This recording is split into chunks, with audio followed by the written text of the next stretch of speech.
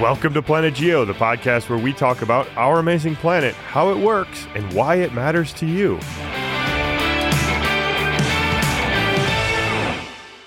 Hey everyone, today we had the great pleasure of interviewing Ethan Penner.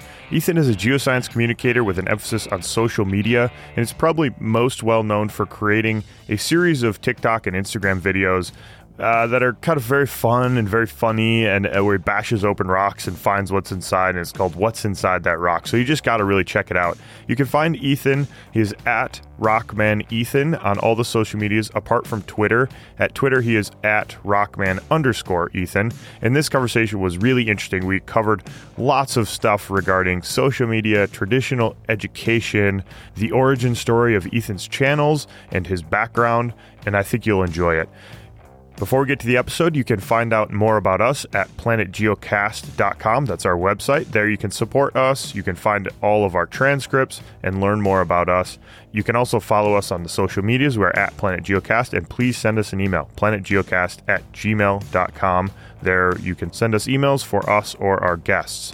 Last thing, if you want to learn more about minerals, we talk a lot about mineral identification in this episode. If you want to learn more about the basics of minerals, basically all the content you would get in an introductory college geology class, you can go to our Camp Geo conversational textbook, which is the first link in the show notes there. Just do a simple social login, no credit card required, and you can access a bunch of audio and images and GIFs all integrated together to help you learn about minerals and rocks and plate tectonics.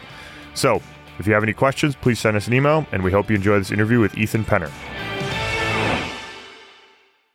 Welcome to Planet Geo, Ethan. We're very happy to have you here, and we're very excited to talk to you. Rockman Ethan, here we go. This is very exciting. Welcome. That's right. I can't wait. Let's go. I'm super happy to be here. Thank you guys again. I really appreciate it.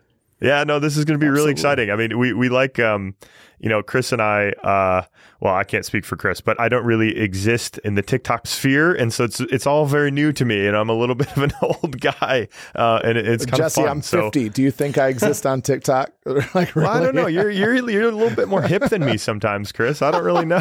I see a wide array of people of all ages on TikTok. You'd be surprised. There's people who are 15, people who are 60. It's all over the place. Oh, that's great. As you know, Ethan, I was on it because I had to do my research on you, but yeah, I don't live on TikTok a whole lot. But anyway, Chris, it's a good thing. It's a good thing that you don't live on TikTok. It's a hectic place sometimes. Well, we're going to talk about that a little bit today, I think. So, absolutely, hey, Ethan, let's go ahead and get started. We always start off with this traditional question about what got you into geoscience. Was there this moment that happened to you? Because Jesse and I each have that moment in our lives. What was it for you that got us into this awesome science? You know, it really is a great area of study.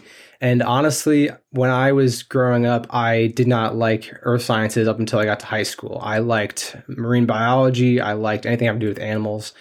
And I think the aha moment was realizing that I wasn't good at that, even though I wanted to be. I tried as hard as I could.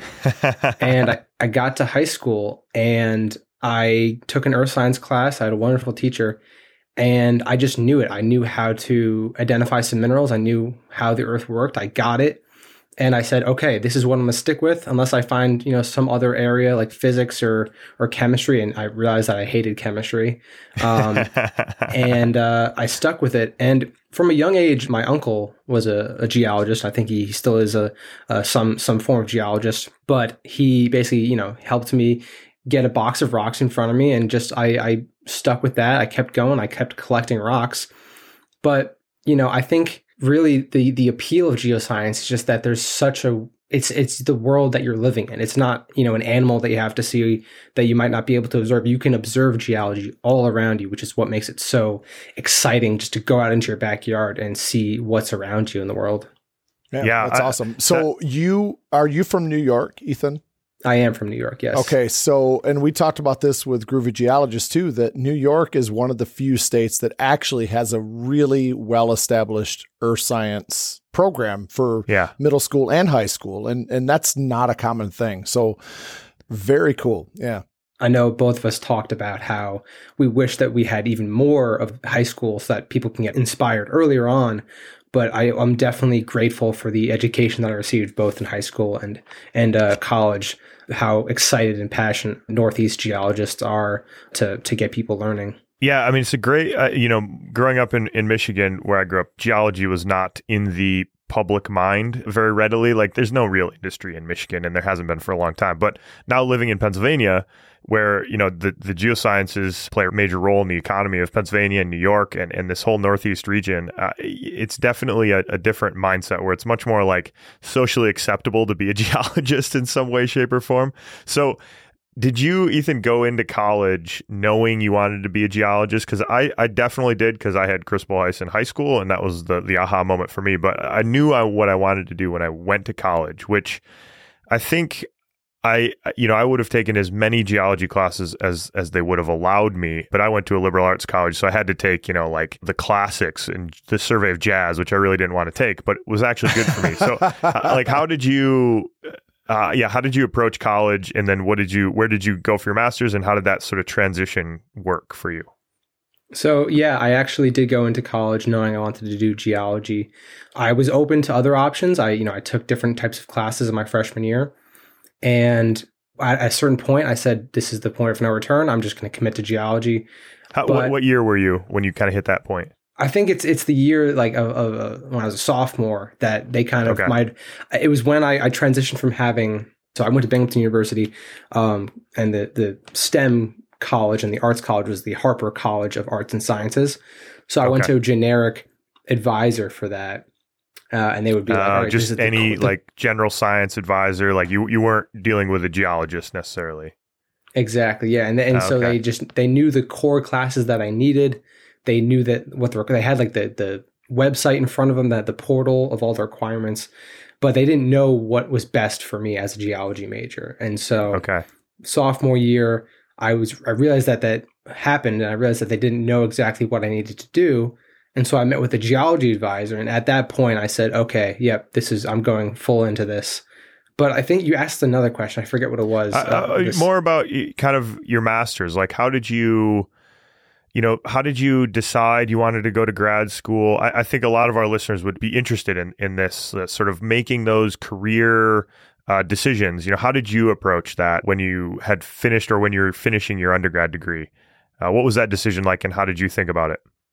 Yeah, I got very lucky because I went to the same university, Binghamton University, for my master's. I knew pretty much in my junior year into senior year that getting a master's was what I wanted. I didn't think I wanted to get a PhD because I knew of the time commitment that was going to take, between 3 and 6 years. You didn't want to get overeducated either. I know what that's like. You and I are both looking at one of those right now. So that's right. Good decision. Good decision. I know many people who have gotten PhDs, and some speak very highly on it. Some say it's a very tough, and you have to sacrifice a lot in your schedule. And I said, you know what? I'll go to grad school. I'll get my master's just enough so I can get the advantage in the workforce. But, not everyone gets to do that. Not everyone gets to go to the same college. And I also went through a special program for Binghamton where you started your master's in your senior year, and then you only technically had 1 year of grad school. Oh, nice. So it's one of these 4+1 kind of programs. That's really, I've never great. heard of that before. Mm-hmm. Jesse, what do you think about that? Like you're okay. You're a doctor, so go ahead. What do you think about that? So I'll be curious, Ethan. So how did your senior year differ from other people in your grade level in undergrad, like undergrads who were not in this 4+1 program? And then how did your master's year differ from other master's students? I'd be curious about those two things. I didn't get to enjoy my senior year. That's what happened. No, I'm kidding. Okay. But I'm kidding. Yeah, I think that's probably true. No, you're not. You're not kidding at all. What are you talking about? Yeah, you're not kidding. You meant that. That's the most truthful thing you said so far. It was definitely a stressful year because, everyone else was saying, oh, I'm applying to these jobs. And I said, you know what, I'm just getting ready. I'm just ramping up everything. Obviously, you don't take as many classes in your grad school years as you do undergrad because you are focusing on research.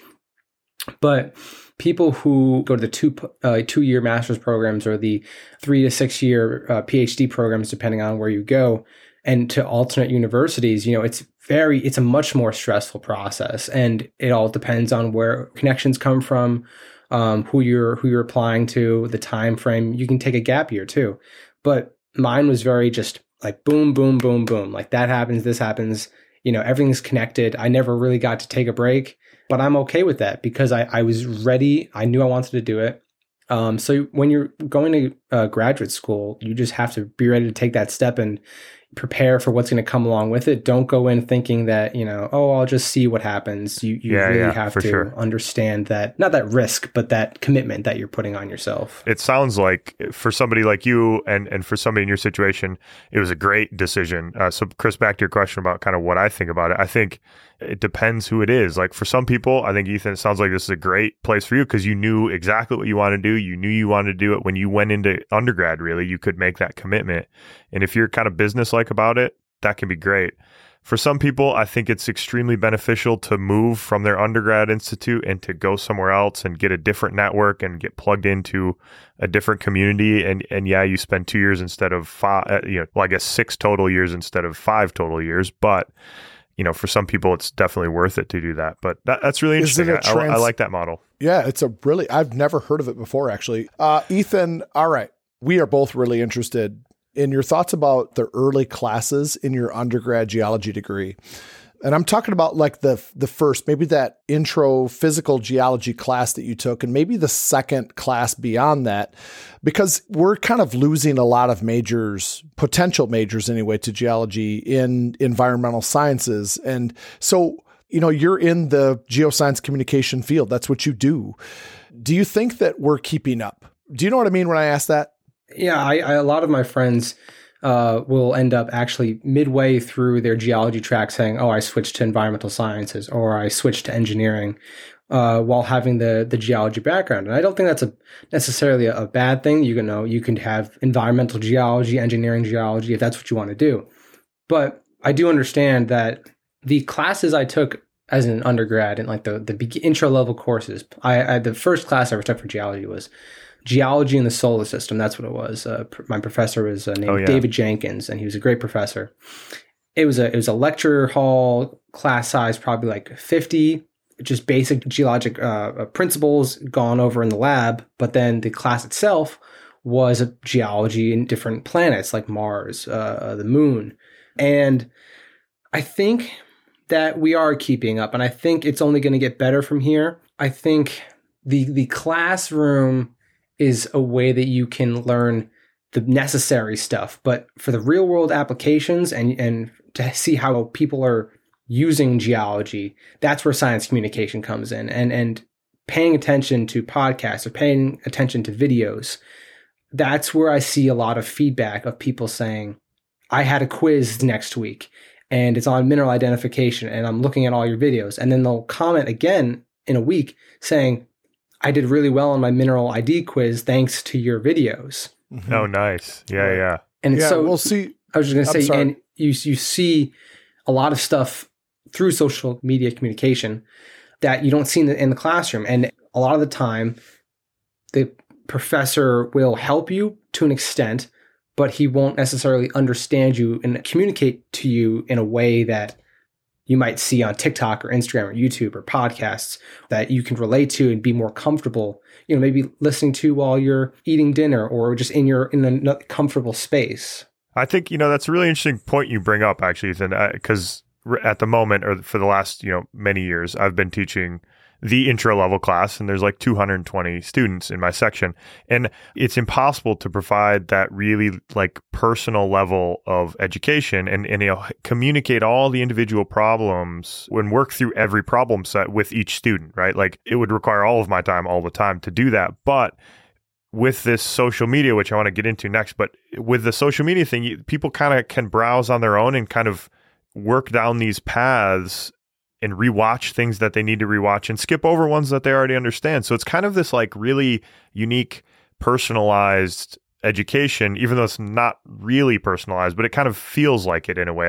And I think that's just what I'm thinking about as you're describing this, is that's a really interesting take you have on this, and how there's like an interplay between the two, or an interaction between these two mechanisms, I guess. That's really interesting. I'll have to think about that a little bit more. I think just to add on to that, with the classes themselves, I wouldn't necessarily, the internal battle of changing versus not changing, if I could change something, I wish that I maybe could learn more about the specific areas of geology earlier on, rather than just learn, mineral identification, but also let's just basically touch on, like, I wish I could have had a crash course of structural or, a basic covering of sedimentology and stratigraphy, because it wouldn't have dissuaded me from taking geology. I think I would have just gotten more spurred on and had more, young energy of like I'm still fresh in college, and the later on you take classes, the more you're just kind of like, all right, I'm getting into junior or senior year, losing some of the motivation of taking and performing in classes. Freshman, you're always willing to work hard on projects. I think with that energy and with that inspiration of the specific classes, it could have changed. Not necessarily, I'm not speaking just for myself, but maybe other people could have related to that and say, I wish I took mineralogy as a freshman crash course rather than a specific difficult 300 course. Yeah, I agree, Ethan. I think, I guess it's kind of disjointed. I think a lot of people that go through and graduate with a BS in geology don't understand maybe all of the connections that each thing has to one another. I think maybe that's what you're speaking to.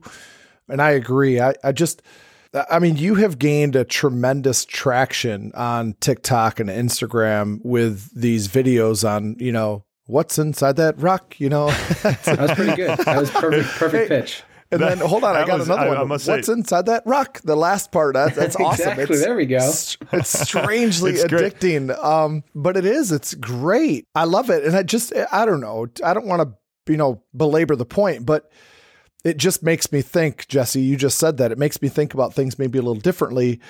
There's a tremendous amount of traction and this natural kind of curiosity about our planet, and you're tapping it. You're tapping into that. Let's put it this way, Chris. You don't have 1.8 million people following your lectures in that, that you're giving in your geology class. Let's put it that way. So, yeah, exactly.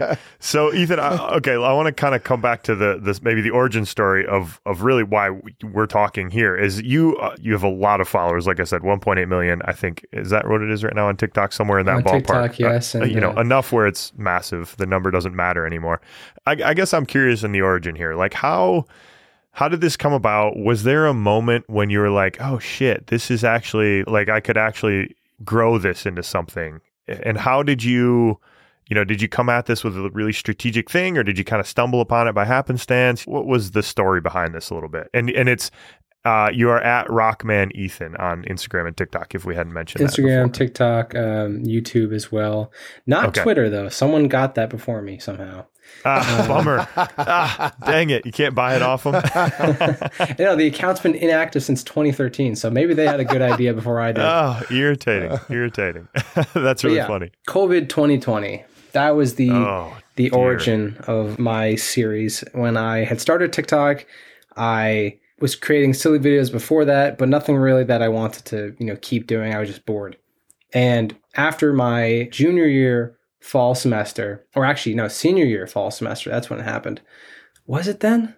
I lose track of this stuff. It's yeah, I mean, the last like 2 years have just blended together completely, right? So yeah. So, wait until you turn 50, then it yeah. I'm looking forward to wait a minute, that hurt, Ethan. Chris. Holy shit. Ethan, did you just say that? No, I didn't mean that. No, because people always... All right, hey, Ethan, it's been nice having you on the episode. Yeah, that's a wrap. Yeah, Jesse, all right, that was Ethan. See you later. You can follow him. Go to Twitter. Go to Rockman Ethan on Twitter, and you can follow him there. Wow. Listen, I'm one of those people who just kind of has like the outward reactions and then doesn't really think about what they're saying beforehand. What I meant... I'm not really offended. I'm just acting like I'm offended. As long as it's directed at Chris, it's fine. If I could be doing this when I'm 50, that'd be amazing, And because that's really old. No, that is young, and you still. If you're 50, if you look like you're 25, Chris. Oh yeah, okay. Okay, please. Yeah. Okay. Yeah. All right, back to the origin story. We're in COVID, 2020 or whatever. I think it was so senior year. I knew that I had about 100 followers on TikTok, and I said, okay, I want to do something with geology. I want to combine my major with TikTok and see what I can do with it, because I see a lot of people in specific niches and saying, maybe cooking or hiking or whatever. And it was something that I wanted to just say, you know, I didn't see any other videos of geologists on TikTok. I was like, maybe I'm the first, who knows? And I made the silly series, What's Inside That Rock. Didn't start out with singing. I was not comfortable on TikTok singing yet. And I thought that it was going to be maybe like 5-10 videos before it gained any traction. I wanted to go viral. That was as simple as it was. Okay. You kind of designed that with the idea. So maybe you can give us just like a brief summary for those who have not seen it and who are probably going to go on TikTok right after they listen to this podcast and go look it up. But what's the theme? I mean, it's a little bit self-explanatory, but yeah, and that's the whole point. You know, just making sure people can just listen to it and they still get a good experience. I start off with a little funny clip of myself doing something random. I find a rock. I say today's rock, and I It's put very it down. entertaining. Grab my hammer, either a handheld rock pick or rock hammer, or sometimes if it's a big rock, I take a sledgehammer out. People seem to like the sledgehammer a little bit more. yeah. I put on my safety gear, safety goggles and gloves, and crack it open, identify the mineral. Usually, Ethan, no, you always pat the rock. I do pat the rock. You pat the rock. You give it a little love tap. That's what I've been missing. You know, I've been wondering why none of my videos are topping the big numbers, and I'm just like, I stopped patting the rock. I have to show respect to it before I do that. You have to, yeah. You got to give it a little love tap. Ethan, I take issue with some of your rock hammers. I mean, your hammers. So I saw you try to bust one open with this little finished nailer hammer. Like, I'm thinking, what the hell is going on here, Ethan? You usually bust these suckers open and they bust out one of these. Calm down. Chris, calm down. All right. No, he's got a point. He's got a point. You know, I have to know my hammers better. I have to understand the challenge and, you know, people have duetted me sometimes. They've showed themselves breaking rocks open in one hit, and I'm just like, listen, okay, this isn't a strength competition. I mean, I must say, so you thought about that, thought, oh, this might be a hook, and you just went with it, and it actually was. Like, I think those are your most successful videos, right? I mean, well, successful, however we define successful, but those are some of your more popular videos. Is that true? The seems series to be of the more preferred. You know, if I deviate from that, people will say, you know, they'll just comment on a random video and say, "What's inside that rock?" And I'm like, I didn't post that today. But it's funny because that's what they know. Great. That's what they assume and expect from me. But yeah, and after it went viral, I still did not want to go back on your previous point of when did I know that I want to keep going with this? I didn't want to. I did it for about a semester and then I stopped. I said, I'm a senior in college. I need to finish this up. And, you know, I was just not very expecting this to go anywhere. So I made some more videos when I could. I had about 50,000 to 75,000 followers in a couple months, but I said, you know, whatever. Doesn't really need to do anything. I'm not expecting to be big on social media. And when I picked it up again last year in the winter seems to be a good month for me, or a good couple months. I just made another What's Inside the Rock saying, all right, let's return to it. Let's get right back into it. Got 2 million likes. My channel exploded. And I said, okay, I guess this is what I'm doing now because they know me, they know what I am, they know what I'm doing. And I had no issue with that. I think I just never really assumed social media can be so powerful with science communication. Yeah. And once I realized that, you know, I connected with Kate, I connected with others, and I just went with the ball rolling there. And that's how I found myself here. Yeah. So there's so many questions I have, but let Chris shut up and let me say something here a minute. Hey, come on. Hey, see this, Jesse? See this? Yeah, right this. There? Okay, I'll do this. A little finger raise saying, Chris, be quiet. I want to say something. I have bashed open many, many rocks in my day, as has Chris. But yet, still, for some reason, your videos are extremely entertaining to watch. They're very fun. I just find them extremely fun, even though, you know, I've broken open a lot of rocks too, and the little jingle's great. So I have a lot of questions, but Chris, I interrupted you. So I want to know where the jingle came from, though, because it's a great jingle. And actually, I had some of my wife's friends were visiting a couple weekends ago, and I was like saying, oh, yeah, we're going to interview this guy, Ethan. Look at these videos. They're kind of fun. And then the whole rest of the weekend, they were singing What's Inside That Rock for every hike we were on. They'd pick up a rock and sing this. So you've become popular among the, yeah, I'm Listen, not it's all about the spirit. He had the spirit behind it.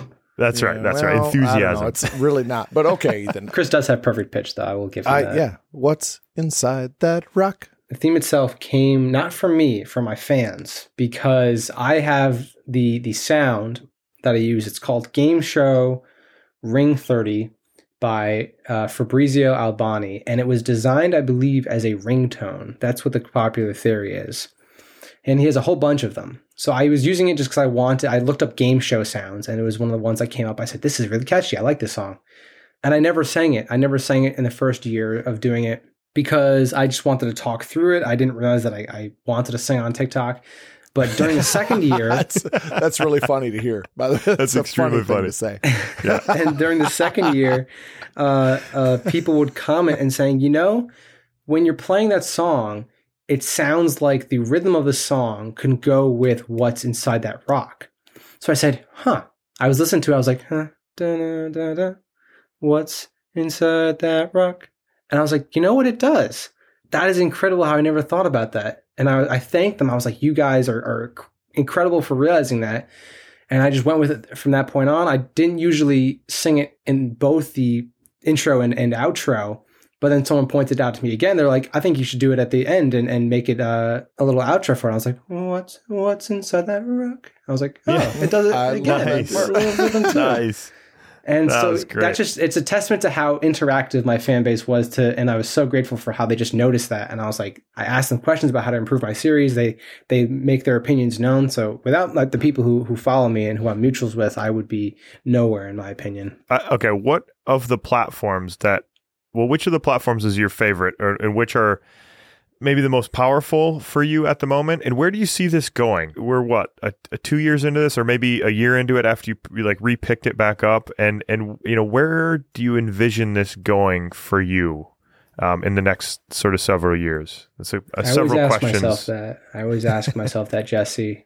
I wonder, because social media is constantly changing, and you never know what you're going to get. And obviously, I have the 1.8 million followers on TikTok. That's where I got my start.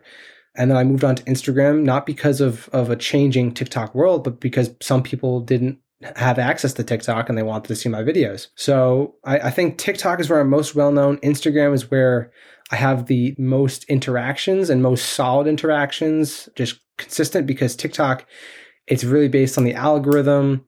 You could have 1.8 million followers and not have your video shown to half of your following. And it's very annoying sometimes, but it's just the way that the app is designed.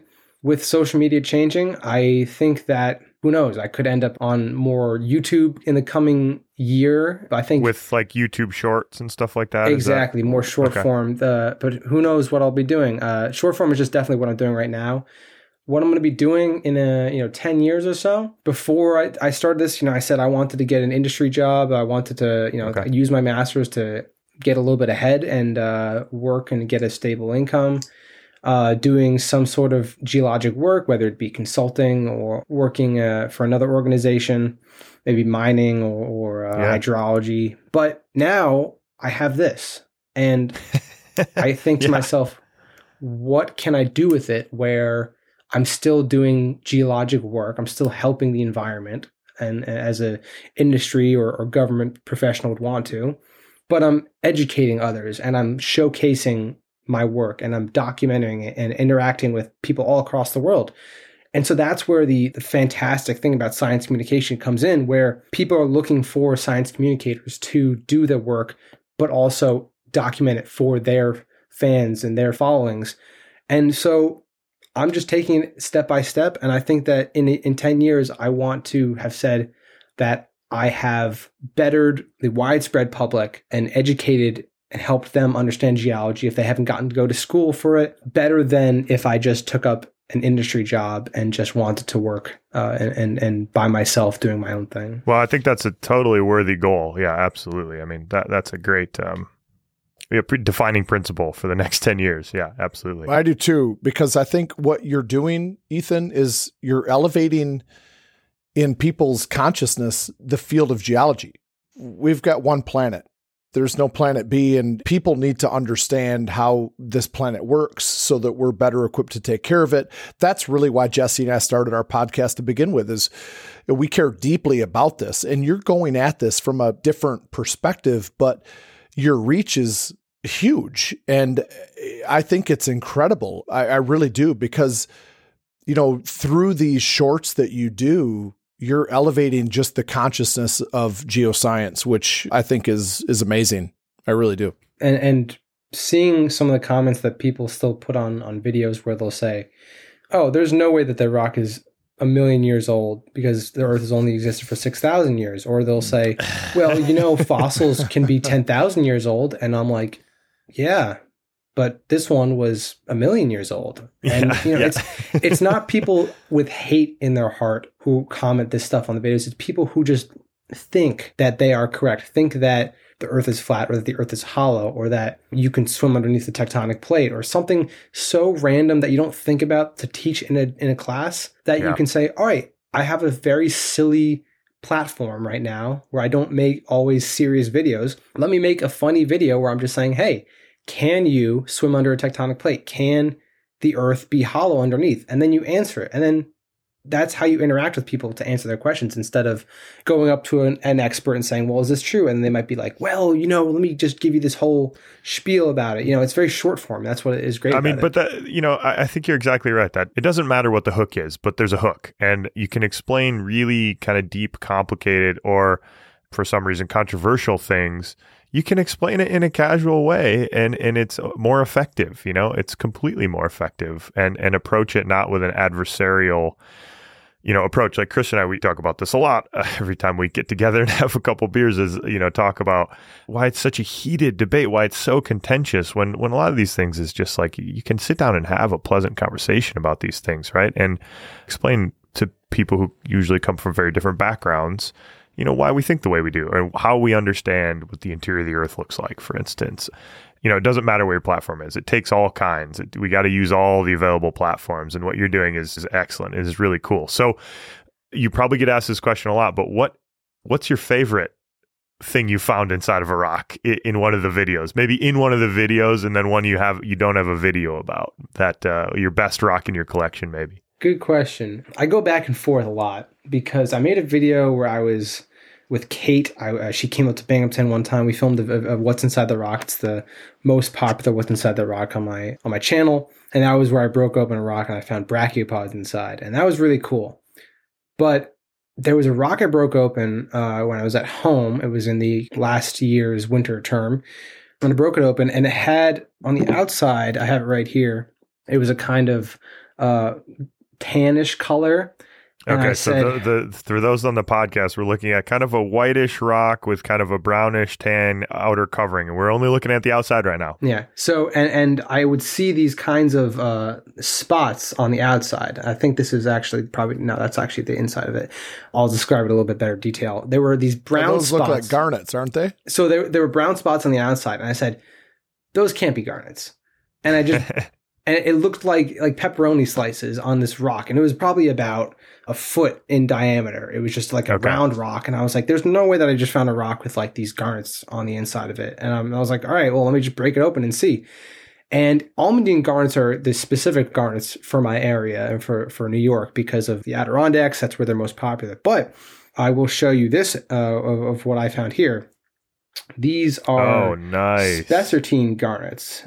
And I'm 99% sure, some uncertainty because I'm not an expert on spessartine, but there were no other garnet types or brown, orangish minerals I could find that matched this description. And so that's what I went with. So these are like golf ball size, reddish to, they look reddish on my screen, but I think kind of reddish orangish, a little bit of brown to them. Yeah, totally cool. Beautiful. And, it was such an interesting find because usually I just identify, quartz, biotite, but I post this video and they're like, how much is that worth? And I'm like, I don't know. I just found it. Like, I'm not a gemologist. And so I actually got to interact with an actual gemologist on TikTok who was just like, oh, that looks like it could be spessartine, but if you send me a sample, I could confirm it. And I was like, no, they're mine. You're not touching any of them. And that's a good topic because it helps me say, don't take my interpretations as fact, because I am not an expert mineralogist. I didn't get my master's in that. I got it in tectonic geomorphology. That was what I did for my master's thesis. I dealt with how earthquakes can affect a landscape. I didn't deal with how garnets form in a rock or how northeastern minerals form. I do this as a hobby in my time, and I'm obviously making a little bit of a career into it, but that's what it started out as. But this one was my favorite one because I was able to find this really kind of not super common mineral, and I got to show it off. And part of the allure of what's inside the rock is saying, I'm breaking this rock open, and it's not just me who's the first person who sees it. It's all of us who are seeing this rock opened up for the first time in millions of years. Because that's kind of a special thing. But one of my favorite rocks that I didn't put on what's inside that rock is a type of rock that you might expect more of out west, since the Northeast is not necessarily tectonically active. It is a microfault rock with bands of sedimentary rock layered on top of each other. It's a brown rock, kind of small, but there's a crack, for anyone who's listening to this, crack going right through it, and you can see the offset. It's about half a centimeter of offset, but this actually came from my thesis study area, and it was actually which is where exactly? Central New York. It's if you know Saratoga Springs or Glens Falls, it's in between that, the McGregor, Saratoga, Boston Lake Fault System. That's where I conducted my research, and I was just basically looking to see if there were any offset in the glacial and fluvial. It means river deposits, that kind of sediment that was deposited on top of the bedrock. So this is the bedrock that I'm holding right now. But it was whether or not there were any indications That's a very cool specimen right there. That's a totally cool one. I like that a lot. I have a problem, Jesse. I have a problem with collecting rocks. Oh, tell me about it. Well, you and me both, man. I mean, yeah, Chris has a fireplace that he made, or a mantle behind the fireplace that he put all of his rocks in. They're set in, concrete. You set your rocks minerals. In the fire. That is so cool. And he built, he's got a couple pillars. Yeah. He's got a couple columns. He's got this long driveway going back to his house. He's got these pillars of like all the rocks he's collected. That's fantastic. I'm jealous. It's totally great. I mean, it's like, hashtag goals. But I want to say something about mineral identification. You should not feel bad about this, because one of my PhD advisors was famous for always saying, I mean, this is a guy who's been out in the field, seen tons and tons of rocks and identified tons and tons of minerals. And he was always like, you know what? You're never sure of the mineral until you get it back into the lab. Like you really can't be that confident when you're out in the field, because a lot of minerals look very similar to one another. So, I mean, quartz and feldspar, maybe we can do that fine. But the ones like spessartine, you don't know the spessartine content of these garnets, like no big deal. There's not many people who will. So you shouldn't feel bad about that. Put me in the field with a group of students. I know that shit 100%. Yeah, that's right. When you're around people who don't know any better. Exactly right. No, yeah. And there's no uncertainty there, boy. Yeah. And it's interesting. So I've worked so much in the Northeast that I'm just like, I see a maroon colored mineral. I'm like, it's garnet. I know that. I just don't know what type of garnet. Probably almandine, but there's a lot of uncertainty. Yeah. But if I see quartz, like, I am the expert in quartz right now. So people will comment on my videos being like, all this guy finds is quartz. And I'm like, do you have a problem with that? Like, say it's my face. There's just a lot of quartz around where I am. Like, sue me. Exactly. That's great. So, Ethan, I'll change gears just a little bit, maybe. So about your content and, what you put out, which is a variety, and I want to get into that a little bit, but what are you most proud of in terms of what you produce? The videos that I'm most proud of, or I guess, like you said, content, because it doesn't have to be videos. It's not necessarily the videos themselves, because I like making people laugh. I like making people happy. People comment sometimes my videos are wholesome or funny or, educational. There's the three different really types of genres that I divide my videos into. But I don't think it's about that. I think the videos that make me the most happy is when people will comment on it and say, I showed this video to my son, to my sister, to my dad, to my professor, and they loved it. They don't even have to say what they loved about it. I would just say, to know that people are spreading the messages that I'm putting out about geology and how important it is, or maybe my What's Inside the Rocks and how kids will like singing it and going out and collecting rocks. Knowing that I'm having an influence in these people's lives, because they don't have to like my content. I've never asked anything from my followers. They could just see a video, like it, and move on. But to know that people will share it and be so excited to share that experience with someone they're close with, it makes me so happy to know that if I stopped doing my videos tomorrow, that still would have happened. And my videos will still be there for people to share.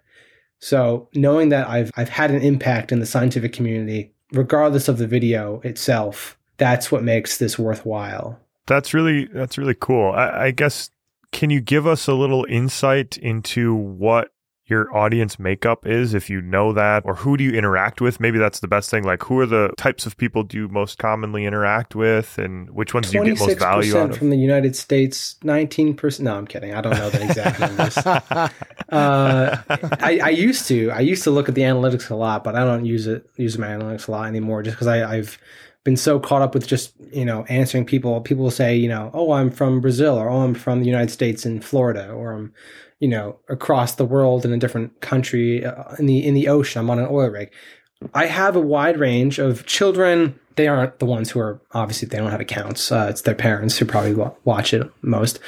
But I'd say mostly 18 to 25-year-olds. It kind of drops off to 26 to 35, 36 to 45. And then, weirdly enough, after that, like 45 to 50 range, it actually picks up a little bit. And people 50 to 60 and 60 to 70 somehow are finding more enjoyment from it than people who are like 30 to 40. And I'm just like, what's wrong with you? Why are you not? I'm kidding. But, no, yeah, you are. Yeah, you are. Don't back off from that. You are. What's the matter with you? Yeah.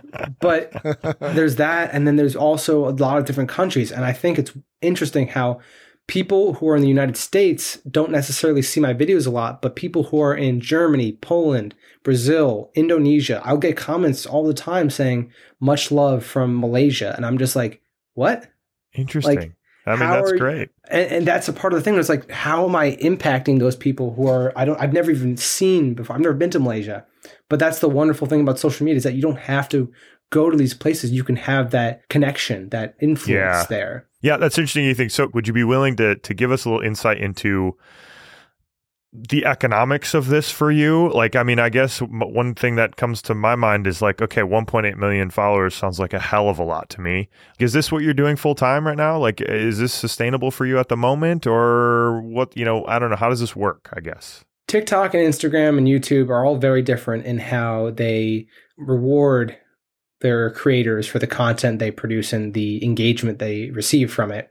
It's, I think, widely known at this point that in a kind of ranking, YouTube is at the top for how much it pays its creators. TikTok is third among those. Instagram is somewhere in between. And they all kind of use some sort of creator fund method, I believe. I'm not sure if YouTube does. I'm new to YouTube. But I know TikTok has a creator fund. Instagram has bonuses that they use.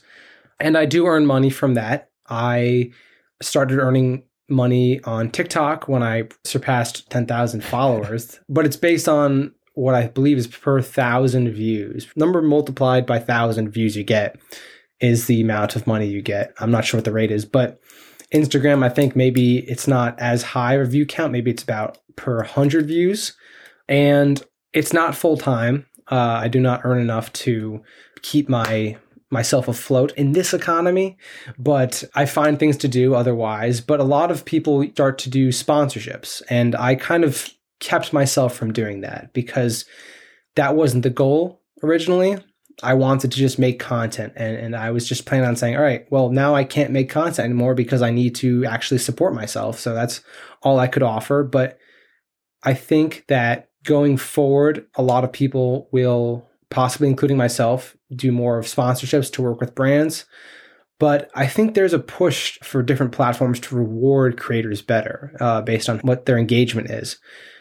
But I've done okay for myself. I've kept myself, I think, in the numbers that I'm happy with for being paid by the platforms. And I think that you can't expect much from social media, because whether you're putting 2 hours of recording, 2 hours of editing into a video, or recording a 30-second lip sync video, they could get the same amount of views.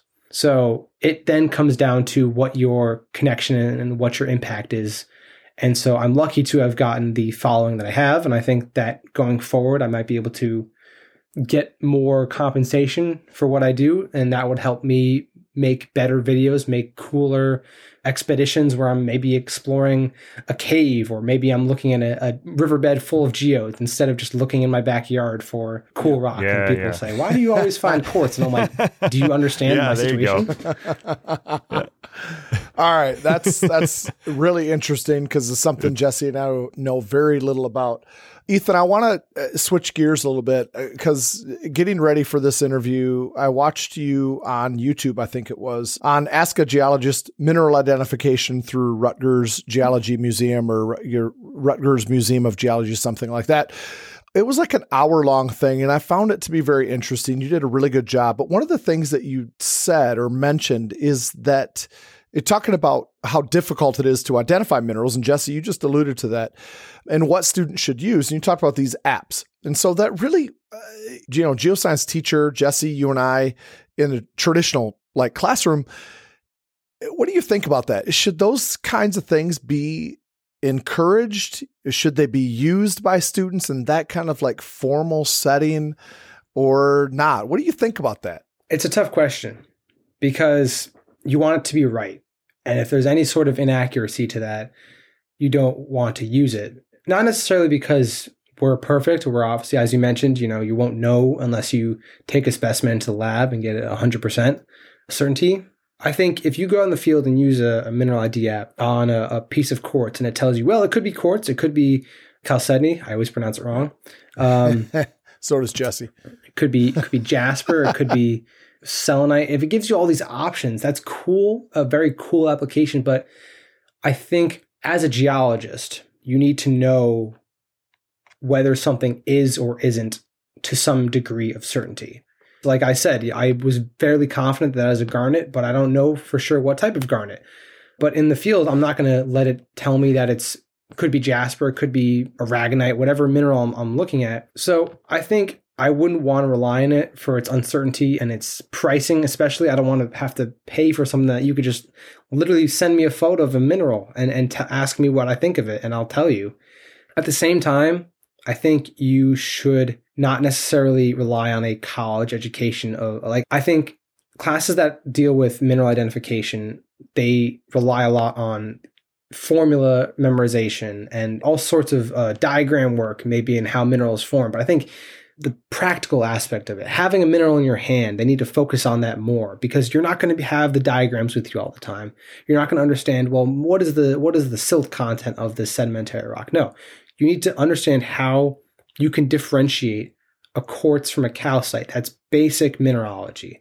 And a quartz versus a calcite, that mineral ID might not get that right, but you can very simply determine the difference through the simple tests that you learn. So I have the app. I haven't paid for the Rock ID app is what I use, or I have, but there are other ones too. Well, it's really refreshing for me to hear you say that, because, I'm old. You've already established that, Ethan, and you're very Listen, young. I'm never going to live that down. So, and you're very young, and that's an important discussion for me, because to me, it's important to have the minerals in their hand. It's important to have these students do the physical tests and the observational tests, cleavage and fracture and hardness and crystal form and streak and all these things that you talked about in your thing with the Rutgers Ask a Geologist. Those are important to me, but I don't want to grow out of touch. I want to keep up, and that's how I feel. And it's just refreshing that you said the same thing. So.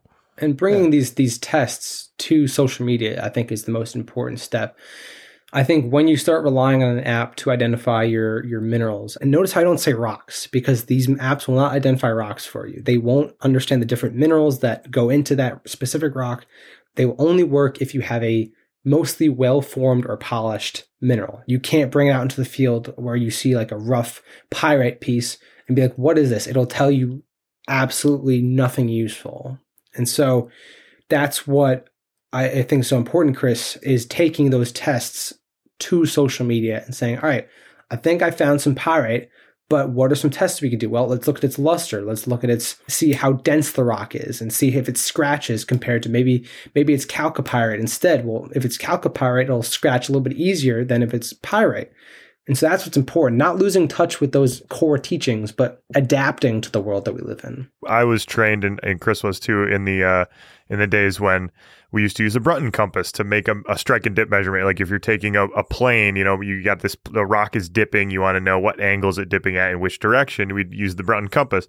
And then when I was in grad school, the iPhone came out with the really slick app where it basically does this for you. You just set your phone on the surface and it measures that for you with good deal better precision than a student with a Brunton can do.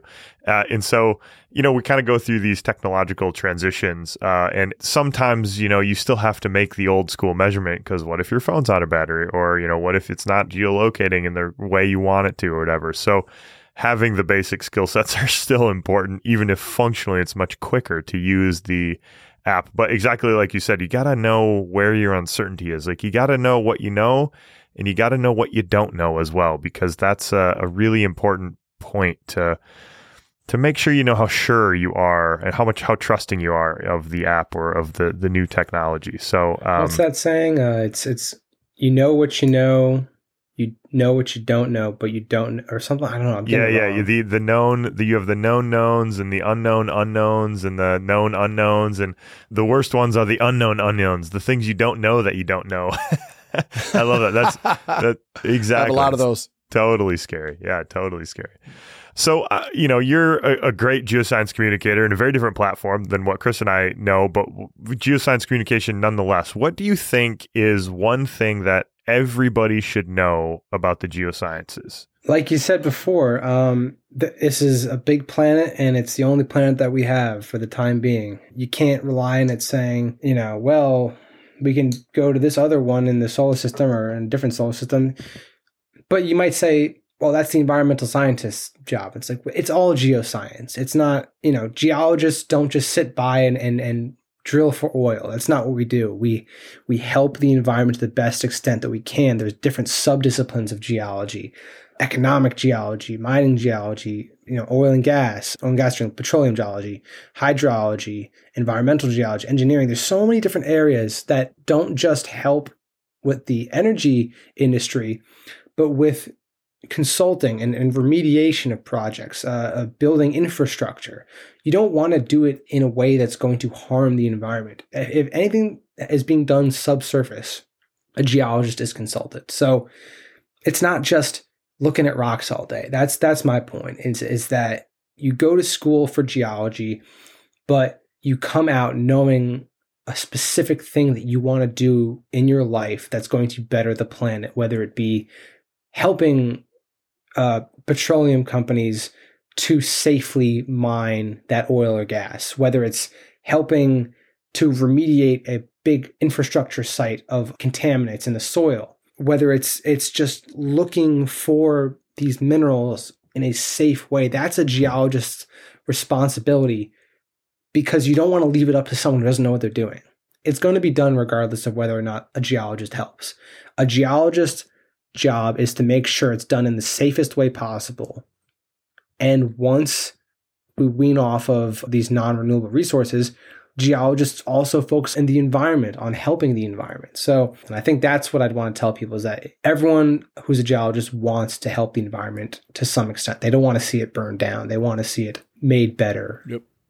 Yeah, well, you're well on your way to that goal. Yep. Absolutely. So I agree completely with that. Okay, Ethan, we have a final question for you that we always ask this to our guests. So what has been your best day as a geoscientist? Tough question. Not when I entered college. I'll just be straight up with that, obviously. As a geoscientist, that's a really good question.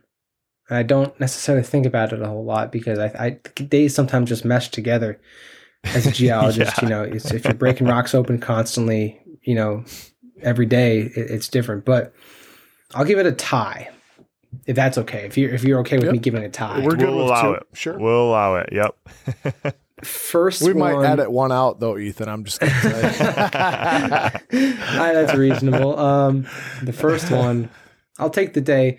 Not necessarily the entire GSA meeting. Obviously, I got to enjoy meeting both of you, and the day itself was just so, probably either the first day, last day, any of the days of GSA, of connecting and seeing geologists as they are, people, not just seeing their research, but seeing the people behind their work and being able to converse and just have a great time with other geologists. I never got to do that before.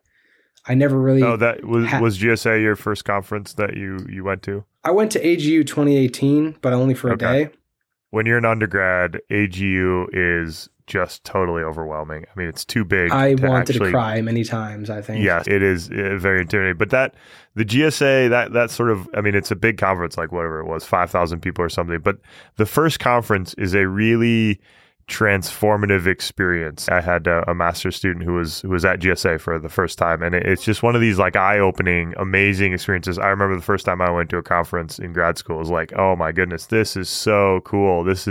You kind of feel like you've arrived a little bit, it's like a really awesome experience. So I get that. I guess I get what you're saying there. Yeah, and like you said, AGU was very intimidating, but even at that, it was nice. I wish I could have stayed for longer, but when I walked into that convention center in Colorado, I felt at home. I felt like it wasn't an intimidating experience. Like I could talk with any person for hours about anything. So that was the one. I really love that experience, being to connect, to socialize, and just be there. The other one, a little on the opposite realm, was my senior year when I took sedimentology and stratigraphy.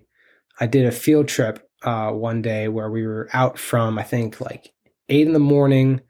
to about 5 or 6 in the evening, an entire day of geology. And it was the first time I had done that. And obviously I'm not, not everyone is the type of person to love waking up in the morning. I don't ever do that. But for geology, I said, let's make the most of the day. And it was just taking measurements, logging data, and great people, a great instructor. My instructor, Tim Lowenstein, he's a fantastic individual, very passionate about what he teaches.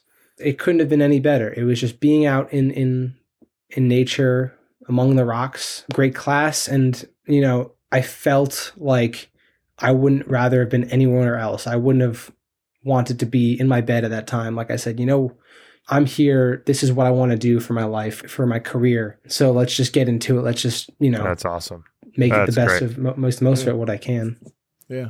I think every geology major can relate to that. Yeah. We won't edit either of those out. Those are both very, very good ones. So Ethan, we'd like to give you an opportunity before we end this to tell our listeners how they can find out more about you.